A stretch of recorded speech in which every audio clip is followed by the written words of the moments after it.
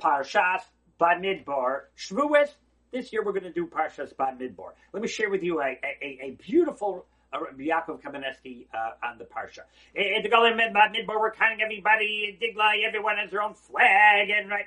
And everybody knows the vor. What's the idea if everybody has their own flag? Everybody has their own flag, their own color on the Choshen, 12 Shvatim. Every Shevet is its own derech and its own style. When they went through the Yam Suf, they had 12 rows. There's the Asher olive oil people, and then the Zvulun boat people, and the sitting and learning people, and working in the Beis HaMikdash people, and they all have their own nasi, they have their own color, they have their own flag. Everybody has their own approach and style. Ask them, Yaakov, they knew this flag stuff a long time ago. Medrash says that when they buried Yaakov Avinu, they knew where they were. Right? They were counted before, earlier when they left Mitzrayim. Where were the flags? Why didn't everybody have their flag? How come now, all of a sudden now, Parshas Bamidbar, flags? Because the flags are a beautiful thing. The meat of Yaakov is Tiferes. Tiferes is beauty. One color is not beautiful. He has to mix of many colors that are beautiful. And that's the power of Klal Yisrael. But it can be very dangerous. It could lead into machlokas, right? Oh, there's that cheetah, and there's that cheetah, and those olive guys, and those boat guys, and those learner guys, and look how they dress, look at their color, and look at that.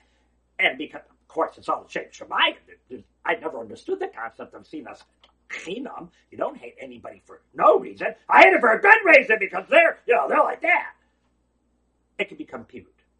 You know when the flags work? When Saviv La Mishkan Yachnu, now that there's a Mishkan, now we're Parshas Bamidbar, now we have a Mishkan, the Mishkan's in the middle, Torah's in the middle, the Kedusha's in the middle, there's a unifying goal and factor, and the system of Halacha unites us all. We have our Ani Mamins, everyone's around the Torah.